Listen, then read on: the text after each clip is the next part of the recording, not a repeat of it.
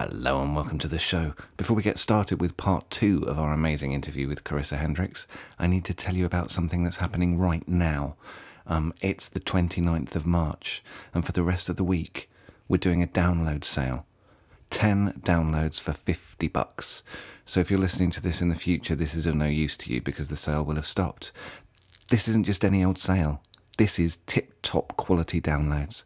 There's stuff from Williamson, from Bill Goodwin, from Danny Garcia, from the Bucks, from Danny Da Ortiz, Tamariz, Jared Kopf, Paul Wilson, Assy Wind, Ricky Smith. This is proper good. And you can get 10 downloads for $50.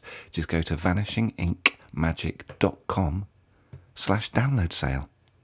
Right now, let's get on with part 2 of our interview with the very talented Carisa Hendrix. When and where and how was Lucy born? So every character I've ever created, I now know, because there's so much stuff that I worry that I'm rewriting history, but I don't think I am. I think that the pandemic and this time with Lucy has given me lots of time to reflect, because the rest of my life I have spent trying to survive.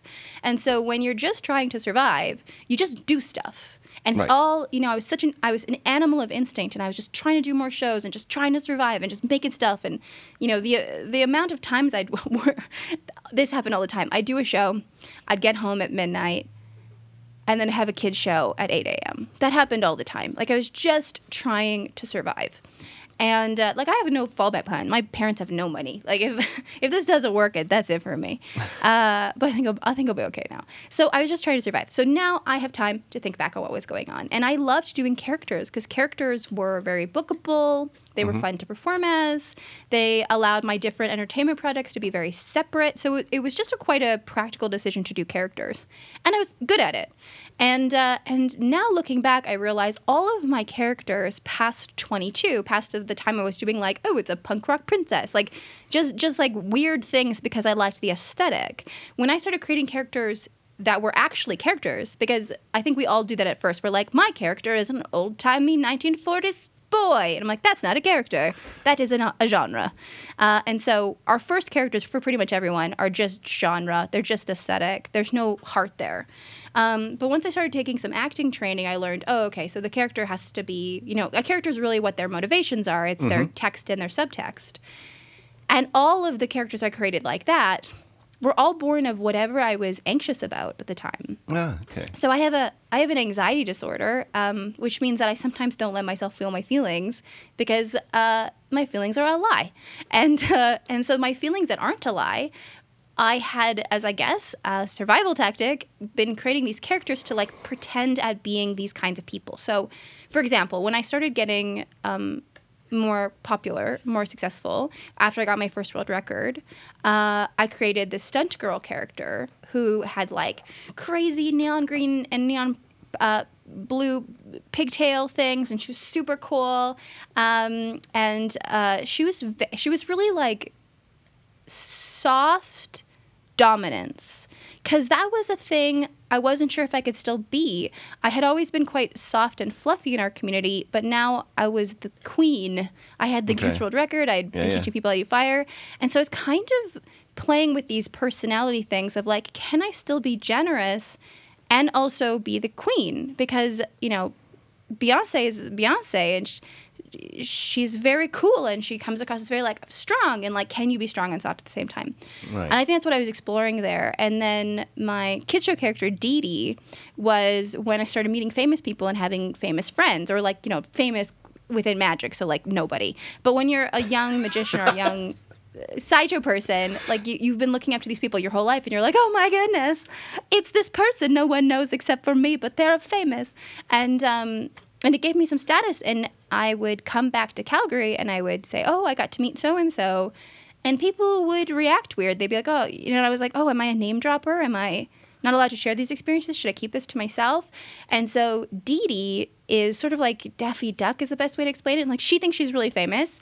So she's got in her mind, she has her own TV show and she has her own theme song. So at the beginning of my kids show, I put on my theme song and I try to get the kids to sing along as if they should know the lyrics. And then I just get more and more frustrated that they don't know the lyrics. So Dee Dee just thinks she's really famous and she's just not. And it's, her hubris is all the failure in the show and the kids really identify with that because I think all kids are like, I'm so strong. And then you find out you're not strong. So really it's just like an allegory for the kids of who they are. But for me, it was me learning how to be who I was now. Here I'm this girl living in Calgary doing corporate shows, but I'm also stage managing at Magic Live and meeting all these famous people every summer. And, all these things that are giving me a lot of status, but also I'm still just me. How do I resolve those things? Sure. So I say that to say where Lucy came from, because what had started to happen was that I ran a mid-sized entertainment firm in Western Canada called Ballyhoo Entertainment. I had a big house. I didn't own the house, but we rented it. We rented a 3-story gorgeous house doing really, really well. And I didn't know how to be who I was because I was being perceived as being very intelligent, perceived as being very successful and financially stable, perceived as very funny. These are all forms of power. Mm-hmm. And what had happened was I started losing my friends. And it's happened a few times since this. But basically when you hit like another level of celebrity or success, it sort of shakes the tree and some of your friends sometimes fall out because they're not comfortable. Like we compare ourselves to other people. And sometimes it's just hard emotionally for people who've been comparing themselves to you to see you be successful. Right. Or maybe it was me. Maybe I had behavioral things that made me annoying, or I was just less emotionally available.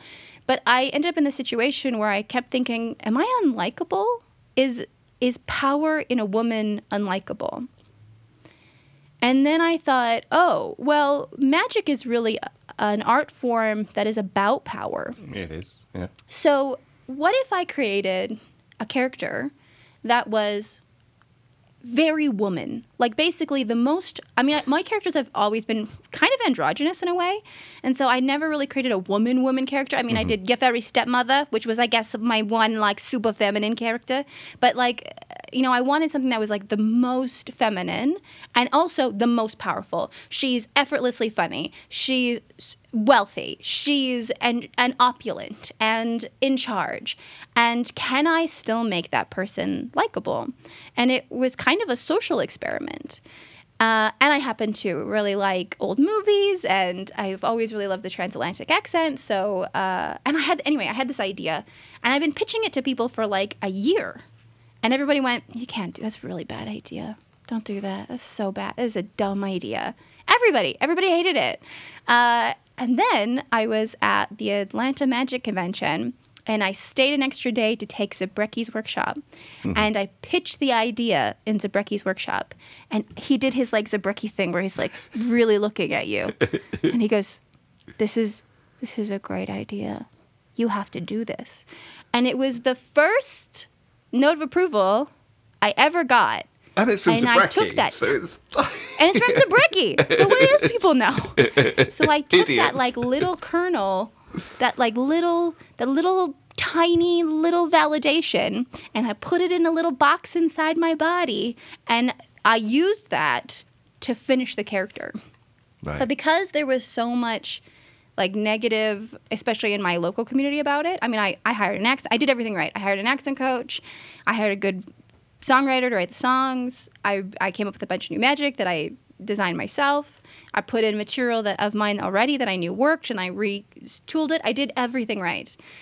But I also had from Nick Nicholas heard about this magic convention in Australia the summer before when I was hanging out with him at the Fringe Festival because he's a street performer. And I thought, you know what? This is perfect. I'm going to fly out literally to the other side of the world. And then I'll fail, and no one will ever know. Uh-huh. And no one will go, I told you so. I just won't ever tell anyone, and no one will ever find out. So I got on a plane, and again, the flight was very contentious. And when we landed, Jamie was so tired, this is my ex-wife, and that she went to go, we were staying at Tim's actually, so she went to go to Tim's to stay. But I had booked a burlesque show that night because that's where I cut my teeth. Whatever hour flight. Yeah, no Okay, sleep, yeah. no sleep. Okay, yeah, I'm So getting a measure of you now. Yeah, exactly.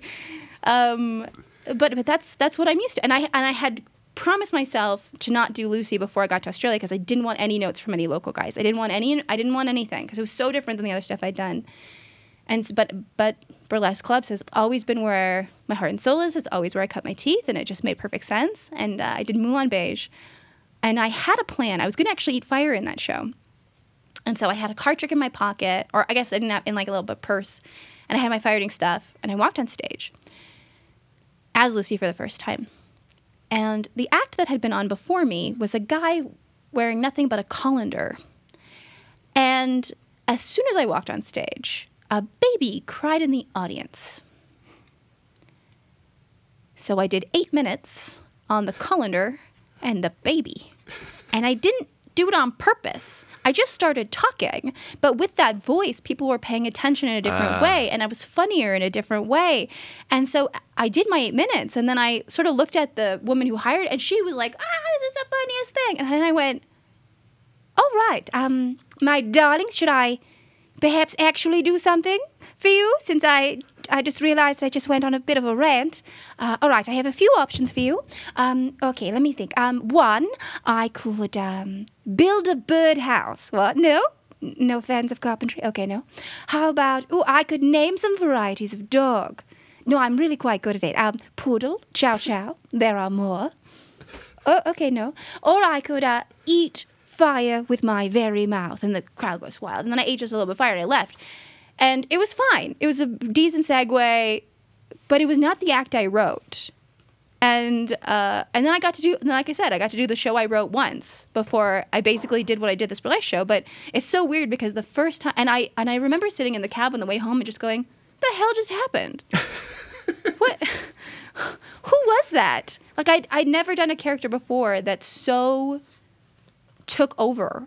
And because I think she was, I'd spent so much time thinking about power and, where her power came from in her body and who she was.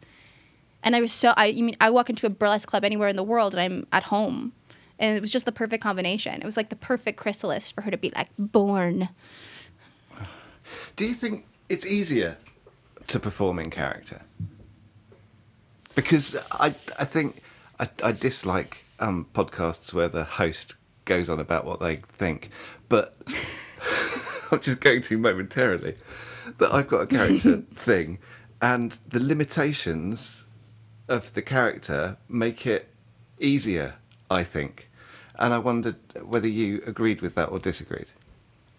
So, I think it's the same, but in different ways. So I think when you perform as yourself, it's exactly what you're saying about limitations, where you don't have to do as much pre-work when you're performing as yourself. You don't have to think about, you kind of just think about who you are and what you want to say and what matters to you and kind of what parts of your personality you're going to sort of push. And then you can kind of pick whatever you want. Sure. And you're right. That can be really freeing or that can be really limiting. With a character, there's a lot of work before you walk on stage. There's a lot of work of who this person is and how they react to things. And that is very much going to limit the material you can choose. And that's also going to limit the places you can go. So you might have, there are tons of things, where I built a great trick. And I tried to do it as Lucy. And then I called a friend of mine and said, "Hey, I think this is yours. Because I wrote this routine and it just doesn't belong to Lucy." So in a lot of ways, it's easier. It's easier to be funny in character for me. But you have to recognize there's going to be a lot more work. Yeah. Right. Yeah. There's a lot more primary work before you get into it. And then doing it is actually easier. And it is hard sometimes. I'm sure you've had this with your character, walking down the the halls at a magic convention and seeing stuff that just, it makes your magic brain tingle. You just think, oh, it's so pretty, and it's so many electronics. I just want it. And then I think, I do have a show I do as myself. I do have a close-up show I do as myself. But the point of that show is that it's quite minimal. So unless this thing is Lucy appropriate or fairly minimal, I can't have it. Right. But I want it. I want it so bad. And so that part can sometimes be hard, too, because I'm just like, yeah, I want weird dice. Sure, I don't know what I'm going to do with it. But it's a cool toy. So I want 3 of them. Talking about material selection and cool dice. When you're thinking about material for Lucy, what comes first? The effect, a joke or a line, a method? What's your thought process? It's all over the place. It's different every time. So, with the book production that I did on Fool Us, that started with a joke. Right. Because I have this rule for Lucy, and I've actually extended it to my solo show as well, where magic and comedy are both eating at the same fuel source, right? Mm-hmm. They're both surprise. And so they both build from an expectation that is subverted. Now, I think that's part of why a lot of people who do comedy magic, they are either really good comedy people or they're really good magic people, and the other thing suffers. It's hard to do both well because they're eating the same fuel source. Sure.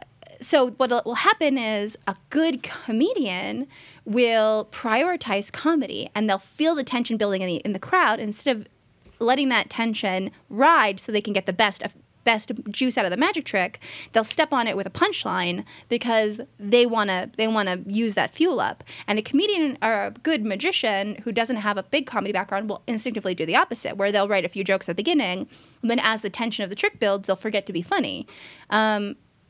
But recognizing they're sort of twins and they need a way to interact with each other was a breakthrough for me for this character. And so I actually published an article about this. I have no idea what it is. It's called The Third Surprise, which is the idea that I try to make it so the structures of what I'm setting up are ambiguous.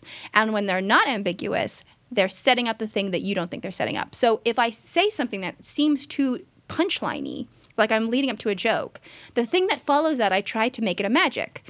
And if I'm too obviously like leading towards a magic, then I'll try to make that be a punchline. So that now there's a sort of a third surprise, and comedy and magic both work on surprise, but the other surprise becomes like, what is she even going to do? Like, what am I even looking at? So the first time I did the castle, I had written this joke, which I loved. And I sometimes write stuff that I'm just like, I love this. And part of what I loved about it is that it's just something only I could write, which is, well, I'm so excited to be here tonight at the Magic Castle. And tonight, since I am here, I've decided I'm going to prove once and for all of you lovely people, that magic is indeed a true art form.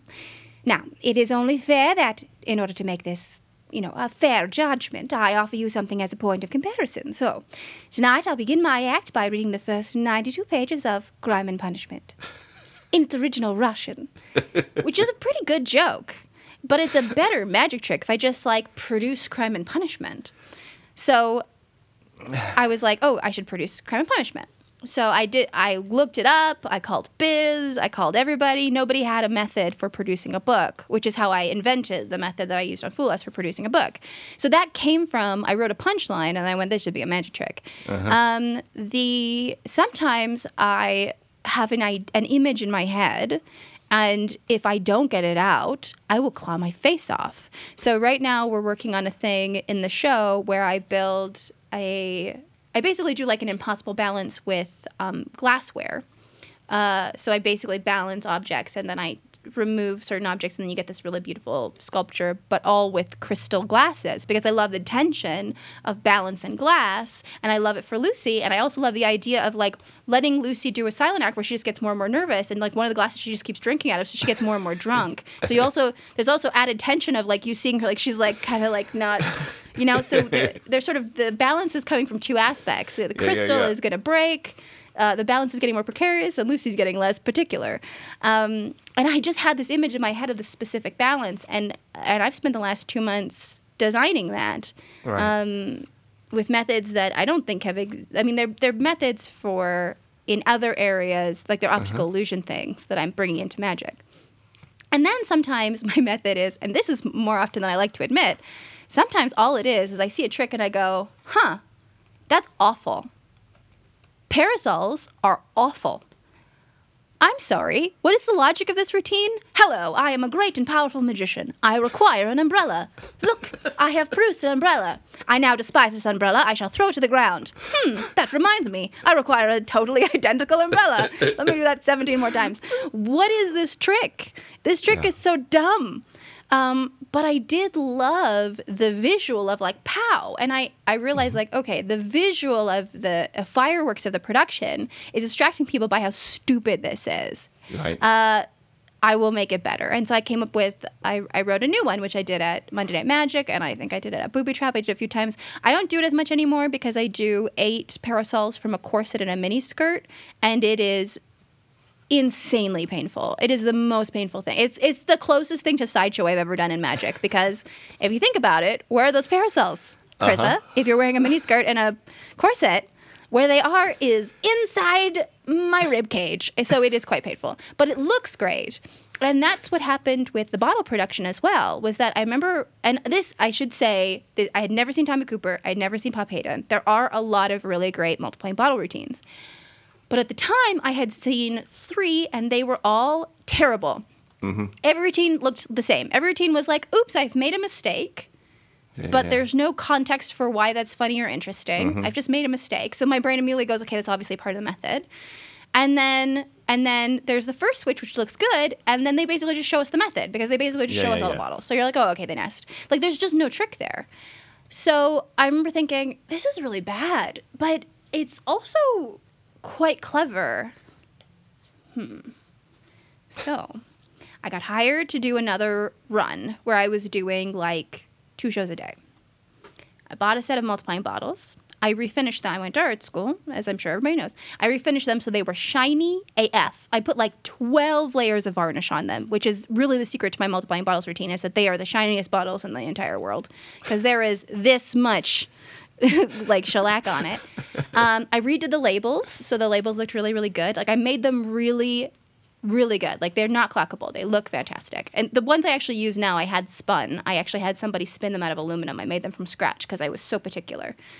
So I made these great bottles, and then I put a GoPro on the front of my table, hidden in the tassel so you can't see it. And I filmed the audience for 30 shows in the same venue. And I changed the pace, and I changed the structure, and I took things in and out. And what I looked for is people going, oh, yeah. Because there's a moment in every multiplying bottles routine where about 10% of the audience goes, oh, they go into each other. Oh, okay, that makes sense. And so I rewrote it, and I restructured it, and eventually... and also I record all, I still do this in my show, but I always take audio tracks and I put them into an audio program, and I look at the wave function, and I layer wave functions of different shows so I can see what show is doing better, because you can see it's a larger wave function, but also that allows you to see anomalies. So you can see like, oh, these waves match and they don't match. Well, I must have done an improv thing there, or I said something particularly funny. So it helps you visually like listen to where you did new stuff. And so I would pull the wave functions, and I'd see the wave function grew for this show, and it was smaller for this show. And I figured out in my opinion, the optimal amount of bottles, the optimal pacing of like, it's got to go slow, slow, quick, quick, slow. So it's very like a tango, because that's exactly the pattern of tango. It is, slow, slow, quick, quick, slow. So that's the pacing for the routine. And all of a sudden, I had this killer routine. And it was a killer routine I loved doing for magicians. That's why I did it at the castle for the first time, because everyone has the thought I have when I see a multiplying bottles routine, which is you see the prop come out and you go, ugh. And then by the end of it, they're like, that lady's very smart. That's a very scientific I really approach. was excited to do it. A really scientific approach, I mean, the way you analysed it. Is that something that you applied to all new material, or was that a thing for the multiplying bottles? Fortunately. It depends. I mean, I think a lot of the time... I've got good instincts, and so I can kind of do that without doing the math of it. Right. And often you don't have opportunities to get that data. So I do it a lot at the castle, because that's 3 shows a night for 7 nights in the same room. So you can actually compare that data. If you're going venue to venue, that system sounds super clever, but it actually doesn't work because there's too much variability. Sure. But if I do the castle, if I do Chicago Magic Lounge, if I do... the House of Cards in Nashville. Those are perfect venues. And so I'm always, just on my phone, in the same place in the table so that you know exactly where it is. And you're getting this data. You don't need the video. I know what I'm doing. I don't really need the video. And also, if I listen to it that night, I can usually extrapolate. If I hear a laugh, I'm like, oh, yeah, I did a face. Okay, so I'll remember I did that face because I can feel my face doing it. So, yeah, I try to be meticulous. I love this process. I think it's you learn how to do things really quickly. You get good really fast. It's also obviously it's just like how when I first got started, doing 5 shows a night for 25 nights or whatever. But you don't always have an opportunity to. So sometimes you just kind of have to go on instinct and think, all right, well, I was a little off tonight, but I know that I learned this about this joke. And I know that I learned okay, I was unclear here, and so I have to be careful to be more specific. We're so over time. That is my middle name, Carisa Overtime Hendrix. No, I appreciate the time that you've given me. But we always end the show on 4 quick-fire questions. Are you ready? No, but I'm going to do it anyway. Favourite pizza topping? Oh, my goodness. When on the times I'm eating meat, capicola, and on the times I am not eating meat, feta. I've never tried feta on a pizza. Okay. So good. Feta and spinach. So good. Favourite movie? Ooh, True Romance. Or no Up oars. in the Air. No oars. Oh, Pick one. True Romance. Okay. True Romance. Tarantino. Favourite person or people that make music? Oh, no. My best friend Simon has a project called Hello Moth, and it is hauntingly beautiful, electronic, and gospel-y sounding, weird. I love it. Weird electronic gospel. I'm intrigued. I'll go to Apple Music immediately when we've finished. Yeah. Yeah, Hello Moth. We sometimes talk about it as soulless soul because it's the most soulful music you've ever heard, but it's all being processed through weird new technological instruments. So it's really great. They're a really great magician. Who would you rather fight? 100 Joshua Jays or one massive Andy Gladwin? 100 Joshua Jays, just because I feel like they'd be really easy to distract. Sure. By just being look at you guys. Well, or you could just get them to talk to each other about how cool they are and how handsome they are. Bicep. And right? I don't think they'd end up fighting you. I think they'd end up just hanging out with each other. Mutual Admiration Society. Yeah, exactly. They'd come up with some beautiful magic together, and they'd talk about how nice their hair is and how much they've overcome. And so I wouldn't have to fight at all. I would just walk through because I would not be interesting to a bunch of Joshua Jays. You've won, Carisa Hendrix. Thank you so much for your time. Go give your box of magic kits to the lady who's come to get them, and have a wonderful rest of your day. Thank you so much. It's been an absolute pleasure. You too. Yeah, thanks for having me. I'm sorry we did 3 times more time than you wanted to.